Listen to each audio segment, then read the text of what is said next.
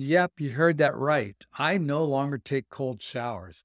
I know a few months ago I was encouraging you to give it a test, to try taking cold showers and maybe even ice baths.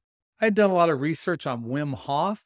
If you're not familiar with him, he's known as the Iceman, and he's got all kinds of studies, all kinds of programs that shows amazing, amazing health benefits from cold showers and ice baths. So for 6 months, every time I took my shower at the end, I even bought a clock to glue up on the wall, to suction cup on the wall. I bought a clock and I put it up on the wall of my shower so I could time and do at least 2 minutes of an ice cold shower. So I would get all cleaned up. And at the end, I would take a deep breath. I'd shut the water all the way down, the hot completely off. And I would take an ice cold shower for anywhere from 2 to 5 minutes. You know how I'm always talking about you need to test and find what works for you.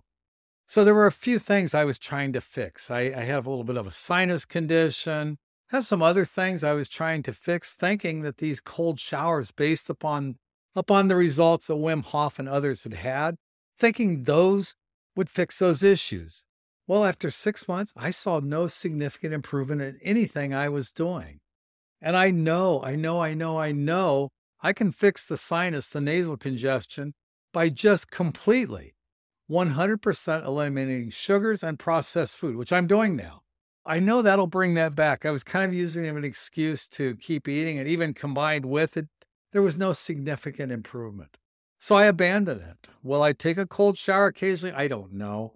The other issue is that a cold shower puts you in that flight or fight mode. It stresses your body, which I also didn't like that first thing in the morning. I like to be peaceful and calm. I get up and I meditate before I go to my classes. It was putting me in this anxious state that I really didn't want to be in. So no, I no longer take cold showers, and I'm pleased because I did the evaluation. I gave it 6 months. I gave it the chance. And when it was over, I evaluated. I said, you know what?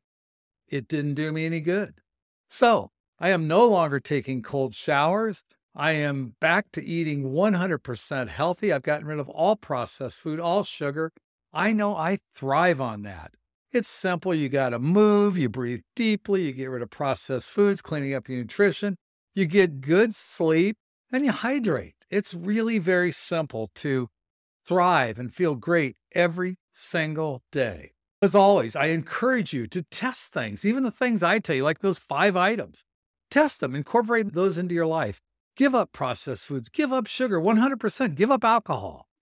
See if that changes your life. And it doesn't, try something else. If it does, you might want to start thinking about, rather than rewarding yourself with a treat, you reward yourself with a healthy meal. I'm now, when I'm craving that chocolate, when I'm craving ice cream, instead of saying, I had a rough day, I'm going to reward myself with ice cream.